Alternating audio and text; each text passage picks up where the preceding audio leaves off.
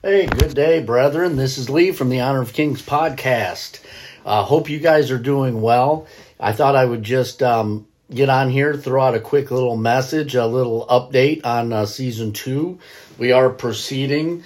I am in the works right now of getting some material put together. It won't be long before we start season 2. And I have already completed a series on the trumpets. We're going to see what the Bible says about the trumpets, and we're going to use the Bible to break down the trumpets and get away from this Jesuit-led theology that we have out there that's telling us that this stuff means something different. So we're going to break down the real truth behind the trumpets. I am currently working on the Cleansing the Sanctuary, the 2300-day prophecy from Daniel. This will be the sanctuary study, the temple tabernacle study that I kept talking about in season 1. It's probably something I should have done in the beginning, but that one, there is no substitute for understanding the sanctuary. If you want to understand the New Testament, if you want to understand the story of salvation and the story of Jesus, there is no substitute for understanding what the Old Testament, Exodus, Deuteronomy, and some of the other books say about the tabernacle and the sanctuary system. So we are going to look at that, and our end times are directly tied to that. I think this is what people don't understand. To understand Daniel and to understand Revelation to its fullness, you have to understand what happened in the sanctuary service with the high priests, because Christ became our high priest, right? So you have to look at the sanctuary, which is an earthly model of that which is in heaven. What transpired in that earthly tabernacle is the same thing, the same steps that Jesus is going through in the heavenly. So we're going to start with that series. Then we're going to go to the trumpets, and then on deck, I'm probably going to unveil the Nimrod series, which is the very first one I ever made, but never actually recorded it. I think we're going to look at the Hegelian dialect and how Islam and Christianity and all this are being used against us, and how this is a created situation between the two religions, and how Islam is actually an offshoot out of the Roman system. And I know that's hard for people to believe, but it's true. Muhammad, his wife, was basically a nun. They came right out of the Catholic Church. So we're gonna go through all of that. And how that Hegelian dialect works to funnel us into believing things that aren't true and then reacting. This will get a reaction that the enemy wants out of us that is against our own best interests. Then I also have on the docket Matthew 24 study. Thing about Matthew 24 and various other parts throughout the gospel and so forth, when you read Revelation, you will understand that when you tie it back to other Bible verses, a lot of the stuff that's going on in Revelation is something that Jesus said in the gospel somewhere. And I don't think a lot of people really understand or realize that, but there are things that Revelation is talking about is just a wording of something Jesus said in the Gospels. For instance, Jesus has the parable of the sower and the seeds. That is the first 4 horses of the seals, the 4 horsemen. That goes back to the seed that fell on good ground and stony ground and so forth. Those directly equate to each other.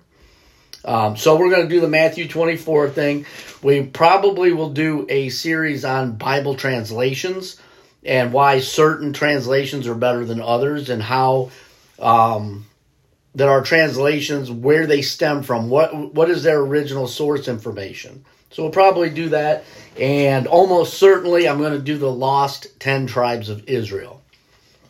This is another one that they will have you believe that people in Israel are not really Jews, or they're from some other country, they're this, that, and the other, that the 10 tribes of Israel, which were the northern tribe of Samaria, where the northern kingdom, of Samaria, those 10 tribes that were taken by the Assyrians, there are people saying that they are completely lost to history.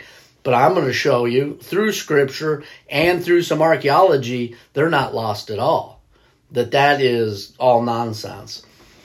But the point of all of this podcast, as has been stated many times before, is that our churches and our people on YouTube and wherever else, these people are out there preaching Jesuit theology. This is counter-Reformation theology. And for us Protestants, we are supposed to be following Luther, Tyndale, and all these people are reformers. Jan Hus, Jerome, these guys. But in reality, they've pulled the wool over your eyes. And the things that they're teaching our pastors in these seminaries is actually from Francisco Ribera, who is a Jesuit priest.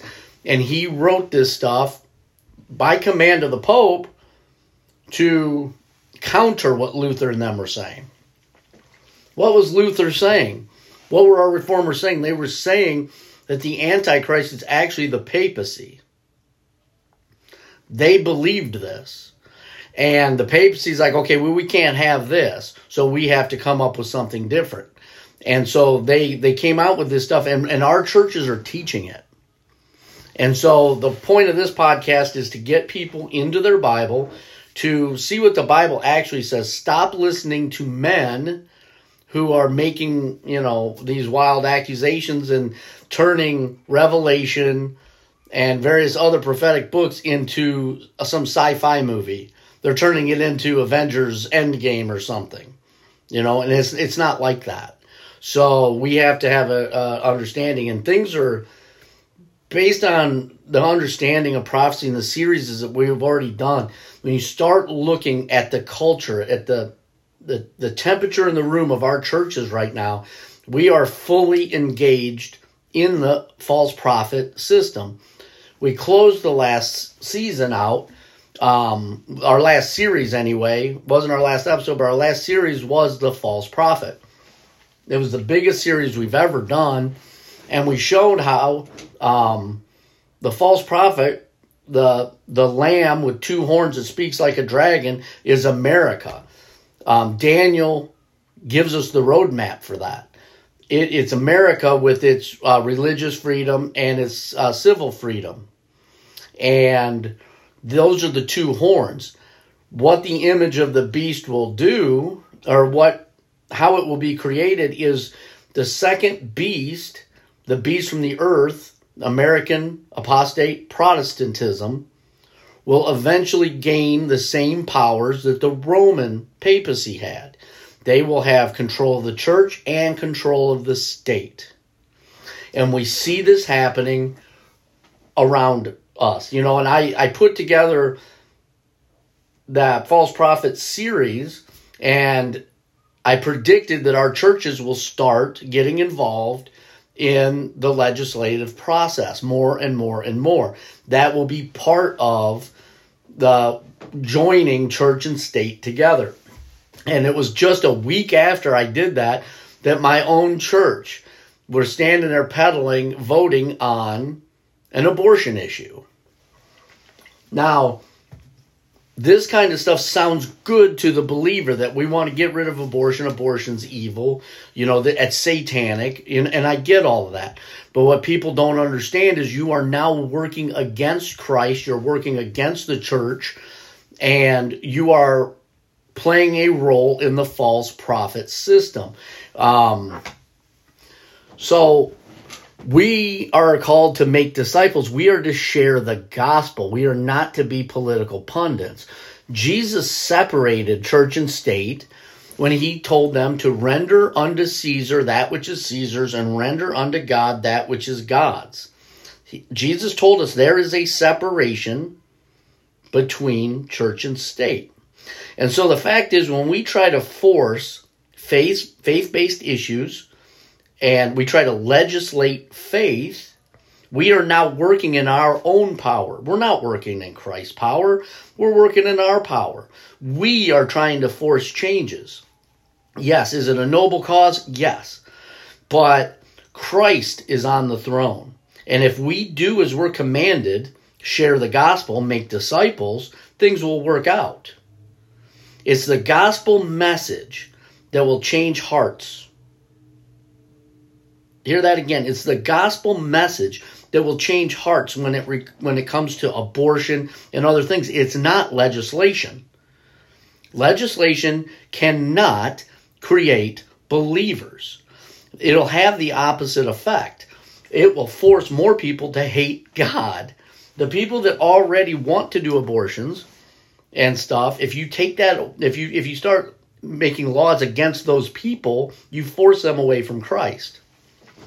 Whereas if you can reach them with the gospel message, they will turn away from this kind of thing on their own eventually. Now, you're not going to reach all of them. I understand that. But the whole point is that the false prophet that is predicted in Revelation, the beast from the earth, will take steps. It will do things to make an image of the papacy. And we are on our way with our churches getting involved in the political sphere. We are on our way to making that very image. And by the way, when the church, and you guys think it's good, a lot of believers think it's good that the church should be running the government. You think this is a great thing.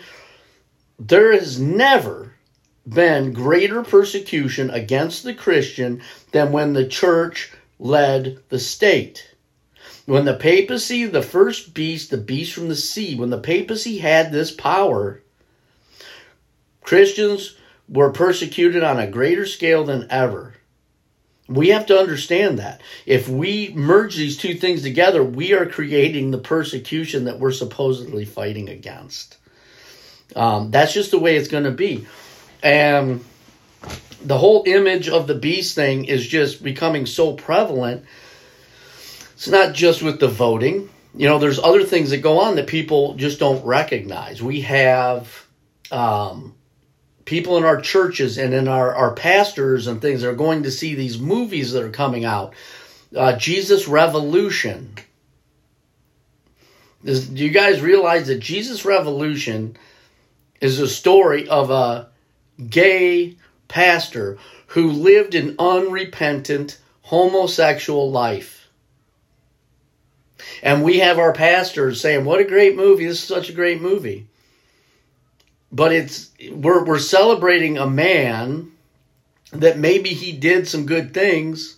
Maybe he spoke some messages. But we were celebrating a man who was living in full rebellion to God when he was doing these things.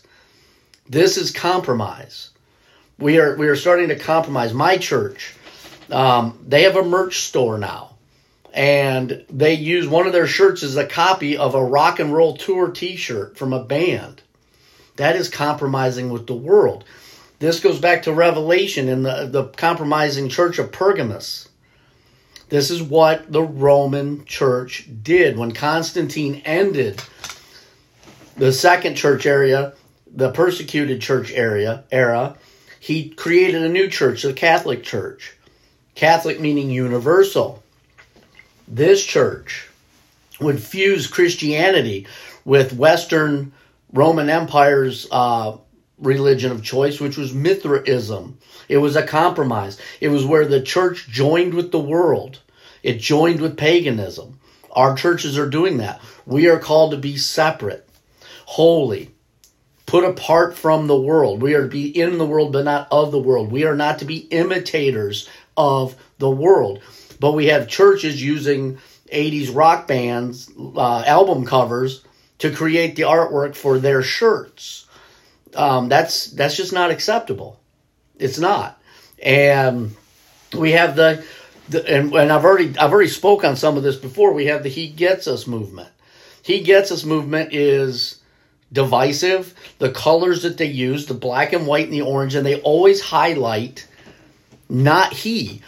Anytime we're talking about God, He is the focus of everything. But if you look at all their advertising, they don't highlight in yellow He. They highlight emotional words. Anger, mistrust, pain, hurt, or whatever it's in their slogan. They highlight that. And the believer doesn't realize that they are tapping into your sense of self. They're tapping into your sense of self. You go into your churches and they're playing Hillsong, Elevation, Bethel Music. Those songs, they say Jesus, they say God, they say Holy Spirit, they say some of this stuff, but the way they're written and what they're talking about, you are worshiping self when you are into those songs and you don't catch on to it. You are in a false place of worship. Most people don't want to hear it that are in our churches today, but the Creator is what we are to be worshiping.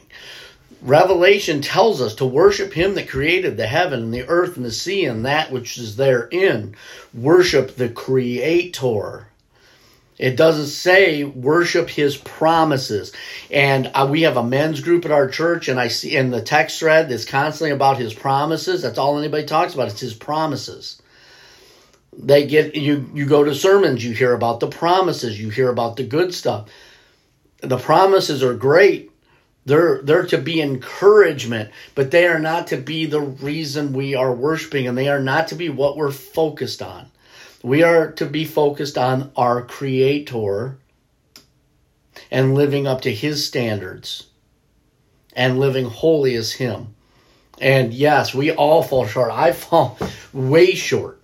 So this isn't a holier than thou moment, but Scripture says there's a warning. If I see it and don't blow the trumpet, the blood is on my hands. But if I blow the trumpet and you hear it and you ignore it, the blood is on your own hands. And that's what's happening right now. I'm blowing the trumpet. Our churches are the false prophet system. And we just have to understand, what nature are we worshiping in? And again, the stuff that nobody wants to hear is that the Sabbath, it's Saturday. That's our day of worship and rest. It's not Sunday. That's a Roman-created setup. That started with Constantine when he merged paganism with the church. That is not the day we're supposed to be doing this. And the Exodus 20, the fourth commandment, tells us it is the seventh day of the week, not the first. And people say, well, once Jesus resurrected, that now it's about his resurrection day. It's not about the original Sabbath. The original Sabbath is a commandment written by the finger of God in stone, saying it is eternal. It is forever. It doesn't change. The very same people that will deny the Sabbath are the same people that will also say God never changes. He's the same in the Old Testament as he is in the New Testament, and that's true. But they have blinders on when it comes to this worship issue. If he never changes, when he gave us those 10 laws, then those 10 laws stand. He never changes, neither do they. We did, the Word Made Flesh was the last episode of last season. And in there we showed through Scripture how the Word Made Flesh means God's law, his moral law, was Jesus. Jesus came and lived that law perfectly on this earth. He was the 10 commandments made flesh, the 10 Debars, the 10 words of God made flesh. But see, we don't want to hear all of that. If you look at Hebrews is a beautiful book, and it focuses a lot on the sanctuary and the tabernacle, and we're going to use it in our series here. You go to chapter 4. Chapter 4, Paul literally says, had Jesus given us a different day, we would have been told. It's point blank. Had Jesus given us a different day, we would have been instructed of it. So he says, therefore, the Sabbath stands. Our apostles, they did focus on the Sabbath, and they did practice the Sabbath. People say, oh, no, they collected money on the first day of the week, therefore the Sabbath will change. That's bula. Yes, they collected money on the first day of the week. That has nothing to do with the day of rest. You're not collecting money on a day of rest because you're resting and worshiping and so forth. So Anyway, this podcast is about breaking down these misunderstandings. It's about showing the believers that really care about biblical truth and right theology, right doctrine. What does the Bible say? Not what does some superstar pastor say. What does the Bible say? That's what we're focused in on. And this was never going to be something that's really entertaining. We're always going to have a limited number of people that actually watch or listen, We have found listeners all over the world. Praise Jesus. That is unbelievable. If we were talking about what Beyonce is wearing and who Taylor Swift is dating and subjects like that, then we would probably have hundreds of thousands of subscribers. But the fact is, I'm talking about stuff that people don't want to hear. Nobody wants to hear, because Paul tells us in 2 Timothy, people will heap up teachers that will tell them what they want to hear. We're told that in the end times, people will be turned from the truth because they will heap up teachers due to their itchy ears. And they will be turned to fables. They will be turned away from truth. That's where we are right now. And all of these Christians that really love Jesus are operating in the wrong spirit. So it's time, brethren. It's time for us to understand what Scripture says. Stop listening to what people tell us it means.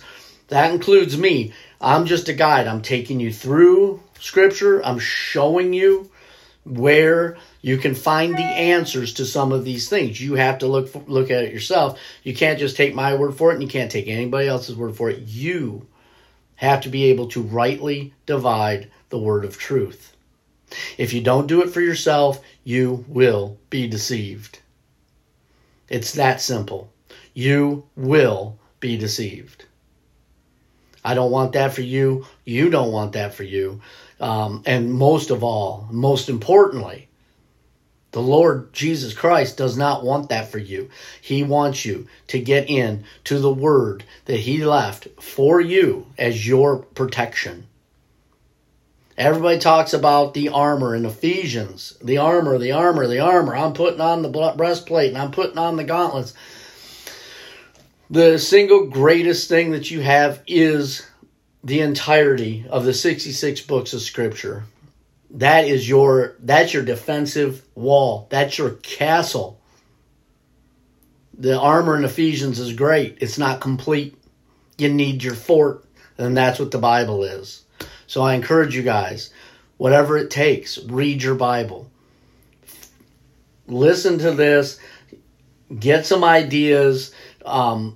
Double check some of the things I'm saying. Go in there and dig it for yourself. Dig into it for yourself. See what you can find. Become knowledgeable and familiar with your Bible. This doesn't mean daily devotionals. This doesn't mean going to a Bible study where you take turns reading a verse and then 20 different people give 14 different answers about what a verse means. That is not a Bible study. That's not. It's a Bible reading. And it's a breeding ground for error. Don't get trapped in that. You can participate in it because it's great for fellowship, but your study has to be serious. It has to be in the book. You have to be finding, where is this? It's talked about in Romans, but where is this somewhere else in the Bible? Is this in Leviticus? Is this in Ezekiel? Where is it? Can I find it somewhere else? I need to see what else it says about this subject matter to make sense of it. That's what we all have to be. That's what we all have to be, and I'm trying to encourage it. So with that said, guys, just know that that was kind of a rant, and really this was just an update to bring us to Season 2. And again, the very first series, one of the most important series that I could possibly think to do is Cleansing the Sanctuary, Daniel's 2300-day prophecy. So we'll start with that. We'll follow that up with the trumpets. And then I guess I'll just let the Holy Spirit nudge me one way or the other and to where we'll go from there. That is it. I hope you guys are all blessed. I hope you're in your Bible. We love you. Thank you for being part of this. Thank you for loving Christ and loving the Word and loving truth enough to at least listen to this. It's for you and it's for Christ. It's to get us in the place that we need to be. So until we kick it off again, I will just say thanks again, everybody. We love you, and we will see you later.